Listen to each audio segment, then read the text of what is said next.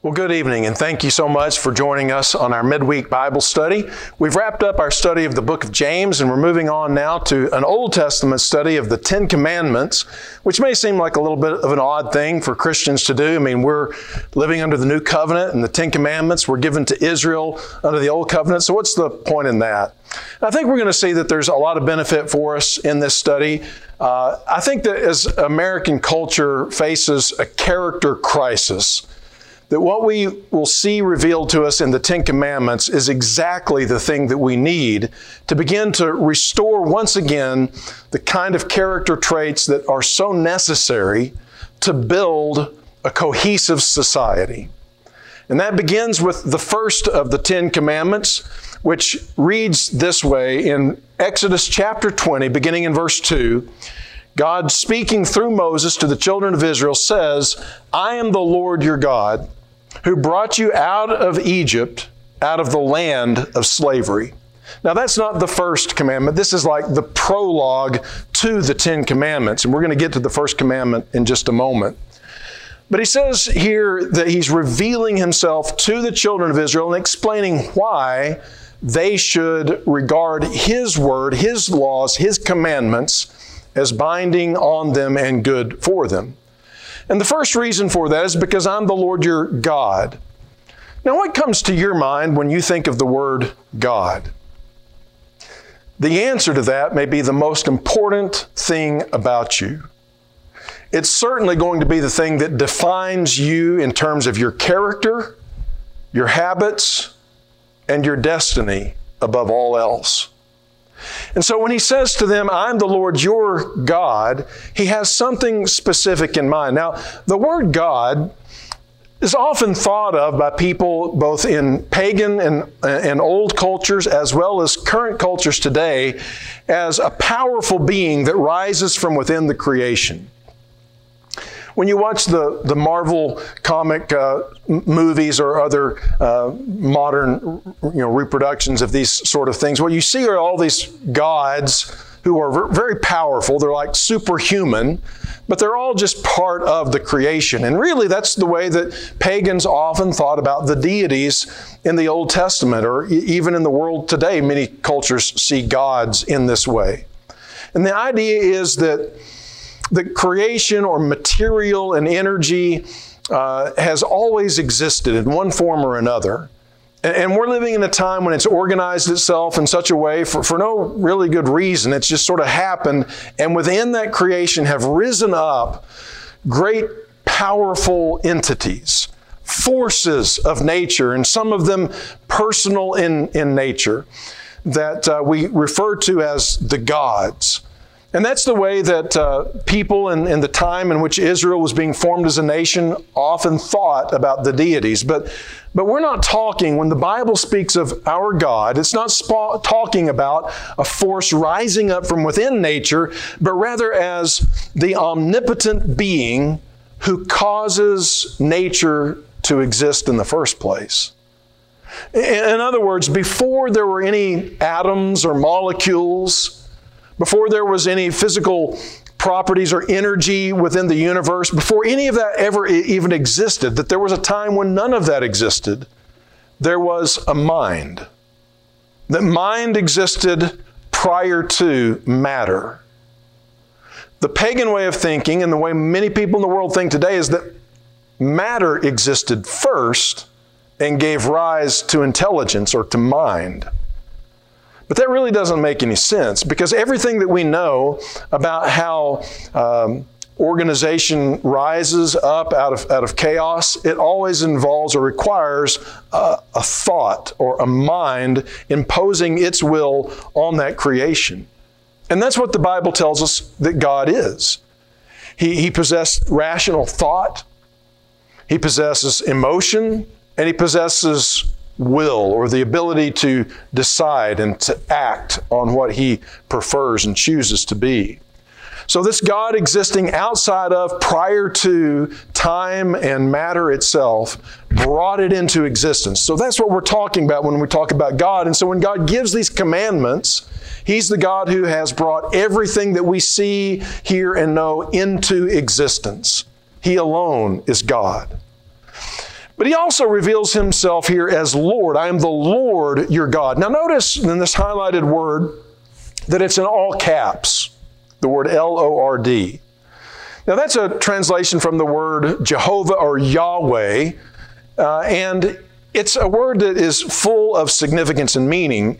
Yahweh is the covenant name that God used to reveal himself to Israel. So there might have been some generic concept of God, but when he's dealing with Israel in particular, he reveals himself in a personal way to them because he wants a relationship. He doesn't want them simply to think of him as this cosmic power out there, but the power out there that has drawn near with saving intentions, saving purposes, good intentions for them.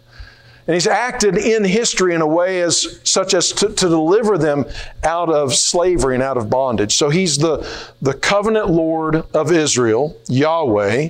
And the meaning of this word is really revealed to us at the burning bush incident, which took place a little while prior to the giving of the Ten Commandments. That's where Moses comes to God, comes in the wilderness to this strange bush that's just burning with fire, but it's never consumed. Being intrigued by this, he draws near where God begins to speak to him from this burning bush. And the idea here is that the one, this God who inhabits eternity, who's beyond time and space, is also the one who comes to you in time and in space. That's the remarkable thing about the God of the Bible. He is this incredibly, unimaginably powerful being, unlimited by location or space, unlimited by time. He is as much in tomorrow as he is today and as yesterday, and yet he can come to us where we are. He can be with you in this moment, in your life, as he was when he confronted Moses in the wilderness. And he meets Moses there in that wilderness to give Moses a commission. He has something for Moses to do. He wants Moses to go to Pharaoh, who is over Egypt, and he wants him to confront Pharaoh with this message. He says, beginning in verse 2, I lost my place. Beginning in verse 1 of chapter 5, Moses and Aaron went to Pharaoh and said to him, "This is what the Lord, the God of Israel, says, let my people go." So imagine that, if you will. I'm sorry about losing my place there for a moment. Imagine that, if you will. If you're Moses going into the presence of the most powerful man in the world at that time and saying, "I've got a message to you from Yahweh, the God of Israel.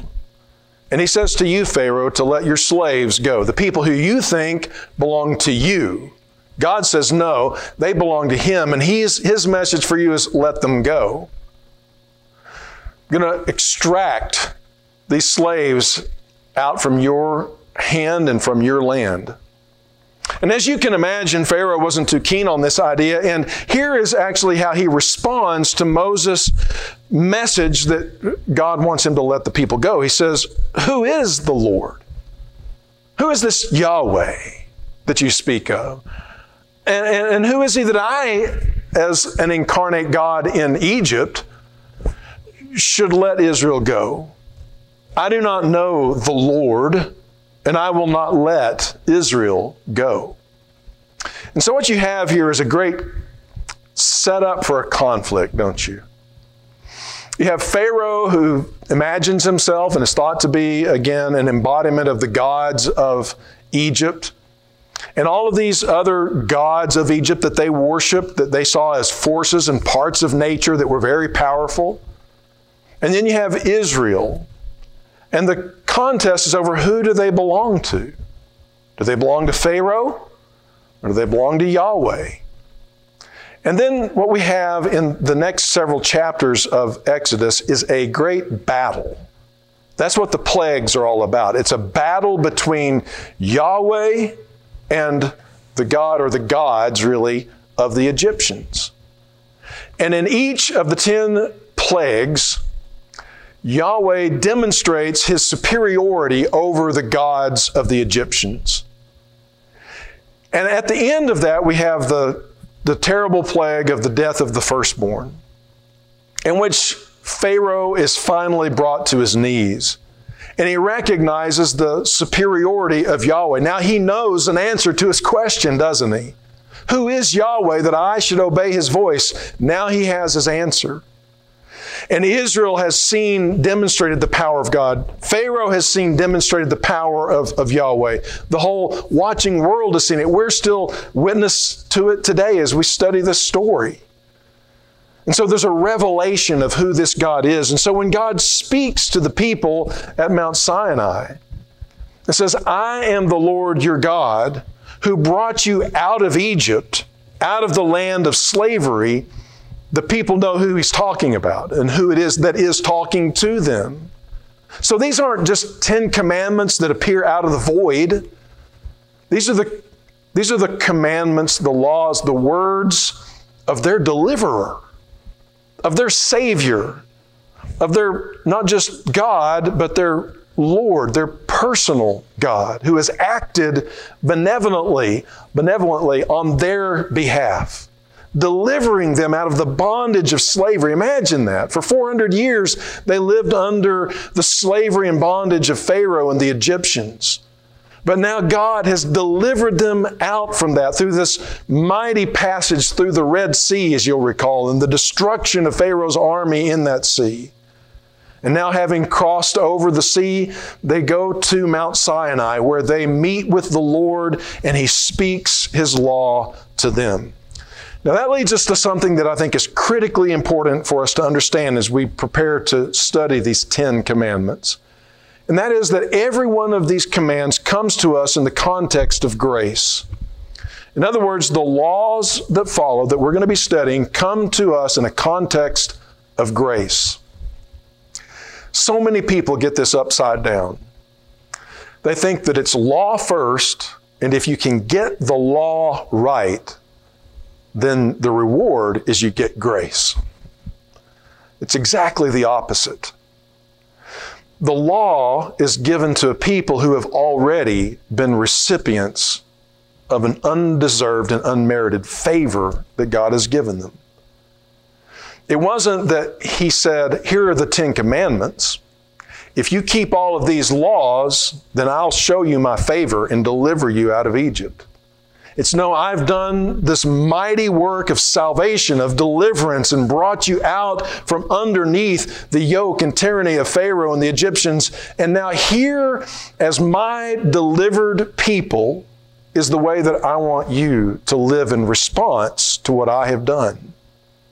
You know, when you think of law within the context of grace, New Covenant law that's given to us as Christians, and you think of it not as the way that we earn our way to heaven or the way that we earn ourselves into God's favor, but rather as our loving and obedient response to the God who has acted in such wonderful and loving and gracious ways to us. It makes all the difference in the way you view those laws. I think that's part of the reason that people just bristle under the idea of there being obedience and laws to God, because they don't see it in the context of God's grace. But if you've been set free, if you've been delivered by God, then you'll hear the words of command that come from Him, not as irksome duties to be performed, but rather you'll see them as the way of grace, a way that lifts you up and enables you to become the kinds of people that God wants you to be in the first place. And so the first commandment, you shall have no other gods before me. No other God but me. That's the idea. It's simply put, no other gods. This is what He requires. I've delivered you. I've set you free. I've done this mighty act on your behalf. And now what I'm calling you to as I bring you to myself is that we have an exclusive relationship. And that I am the ultimate priority and reality in your life. And that you don't yield your life to the former slave, to the former masters that you had. In other words, to Israel, don't go back to Egypt. Don't do the things that Pharaoh commanded you to do. You're listening to a new voice now, to the voice of your God, your Lord, your deliverer.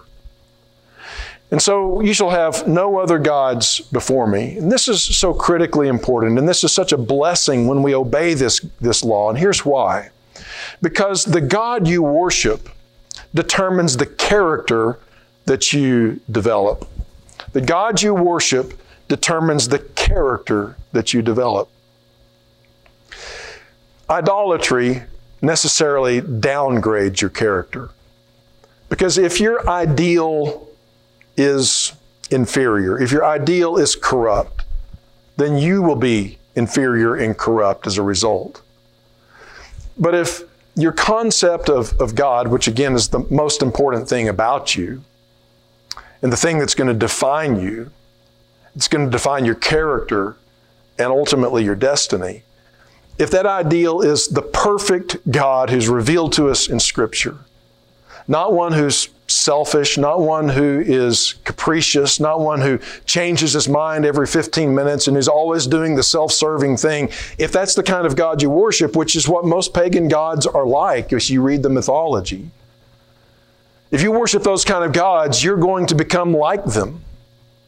But if you worship the holy God, the perfect God, the loving God, the merciful God, the God of truth and righteousness, then you are, by virtue of an inexorable law, going to become more and more virtuous yourself. Your character is going to be determined by the God that you worship. And so God, in His care and love for us, says, no other gods. Anything other than me as the perfect and ultimate being is going to be something less. And if you worship it, you're going to corrupt yourself. And we'll talk about that a little bit more next week. But another way of saying this is that right living results from right allegiance. The God that you yield your allegiance and pledge your allegiance to will determine the conduct and manner of your life.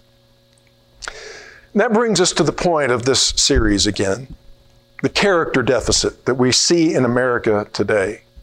The character deficit that you might see in your workplace, or maybe in your family, or closest of all, in your own heart, and what can be done about it.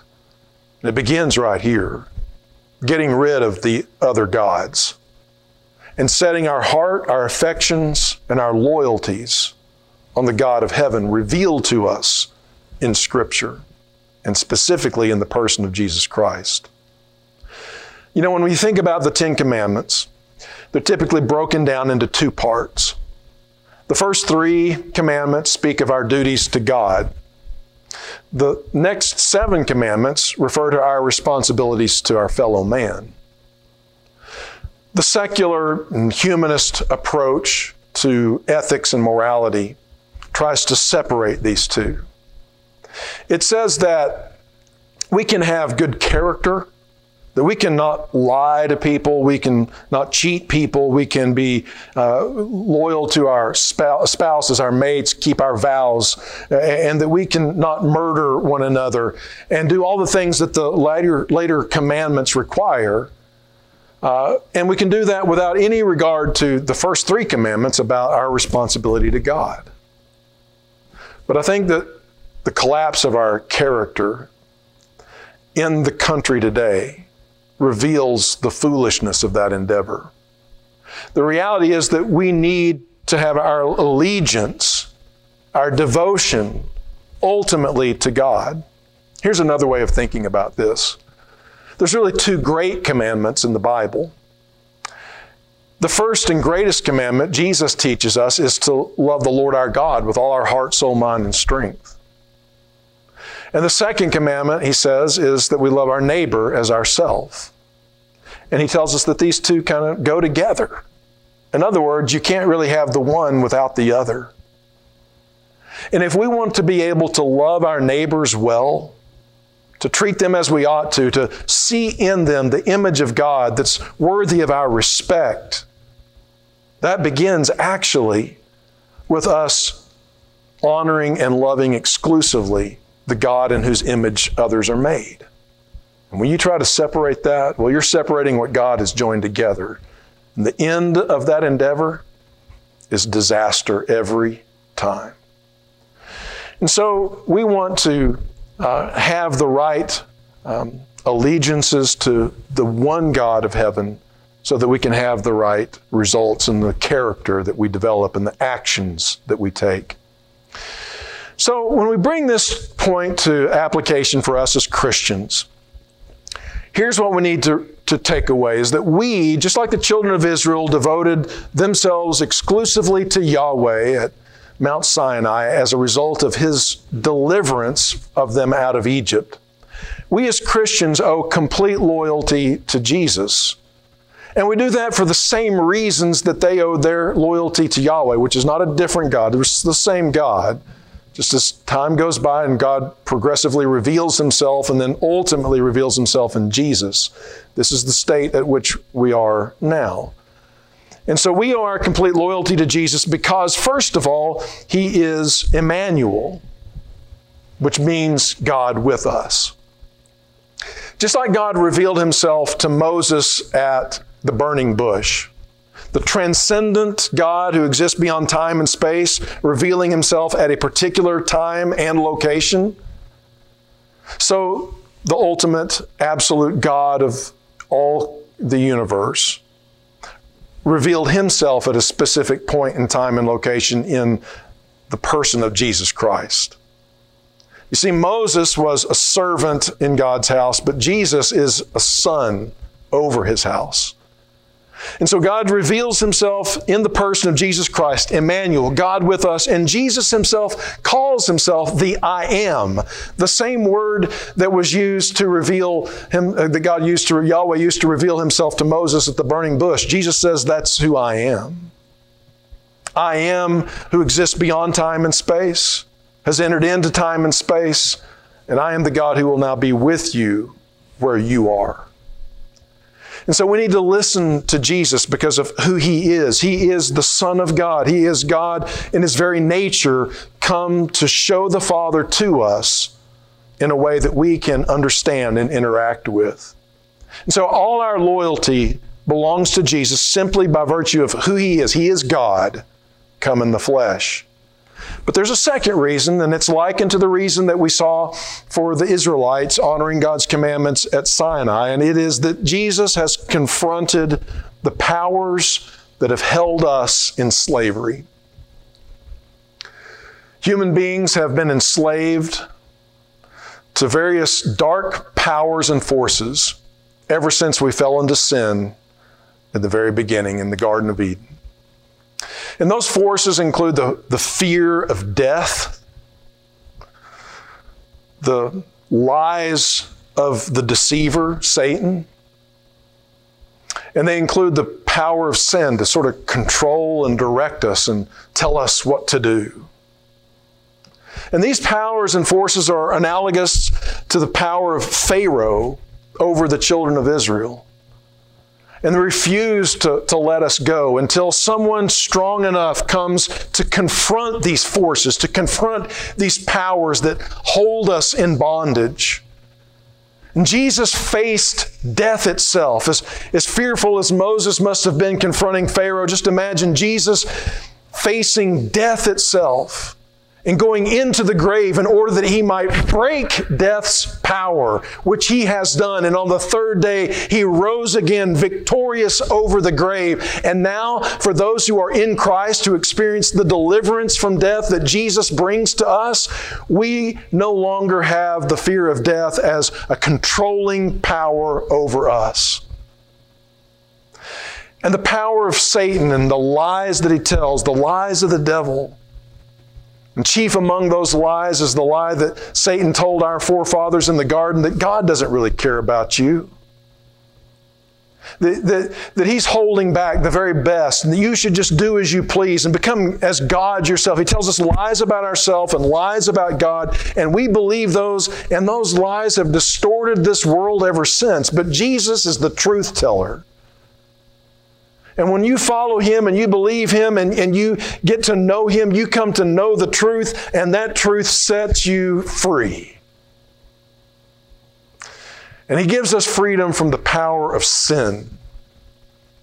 And sin is described in Scripture not only as that thing that you do, but as a power that controls your behavior, that pushes you around and causes you to do things that you wish you wouldn't and keeps you from doing the things that you know that you should. But when we come into a relationship, a loyalty relationship with Jesus, because not only is He the God who speaks from on high, but He is the Lord who has come into a relationship, a saving relationship with me. He delivers me from the power of sin.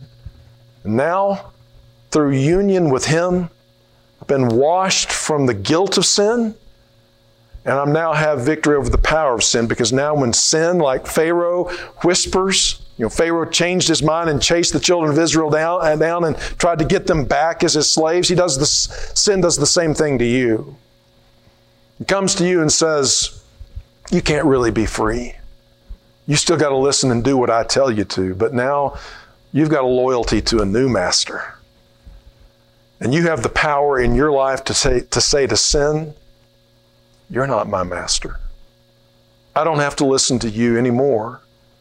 I can now yield the members of my body to do the right thing, whereas I used to use them to do the wrong thing. But now I've been set free. I have a new master. And so I should be obedient to the commands of Jesus for the same reasons, but really greater reasons, just taken to the whole new level, that the children of Israel should be obedient to the law of Moses, because we've been set free by the God who is the great I Am, come to meet me in person and deliver me from bondage to the things that held me back and held me down. It's good news. And this is the beginning point for the development of the character that we need to be a people who are set free and now have set our affections and loyalties on the Lord Jesus Christ and on the God the Father whom He has come to reveal and to reunite us to. I hope that you'll live in that freedom that Jesus has purchased for you. If you've never experienced that freedom, Romans, the 6th chapter, tells us that when we trust in Him and we are buried in the waters of baptism, it's just like the children of Israel going through the Red Sea. We're buried with Christ as they were buried, as it were, with Moses, figuratively. We're buried with Christ, and just as they came out on the other side, a new people set free from the bondage that had held them back before, when we emerge from the waters of baptism in Christ, we're new creatures. We're set free from the life that we had before. If you've never experienced that, we'd love to help you to do so and study with you more. And if you want to be baptized, then we're ready to assist you in that regard.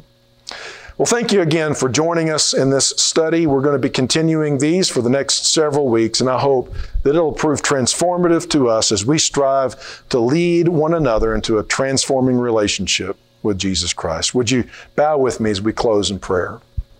Our great God and Father, how good and merciful You've been to us. You've sent Your Son, Jesus, who's died for us on the cross, breaking the powers of sin, of Satan, and of death, and setting us free. Help us now to live in the freedom that He has purchased for us. May we be loyal subjects to Him as our King, knowing that His law is ever and always for our good. In Jesus' name we pray.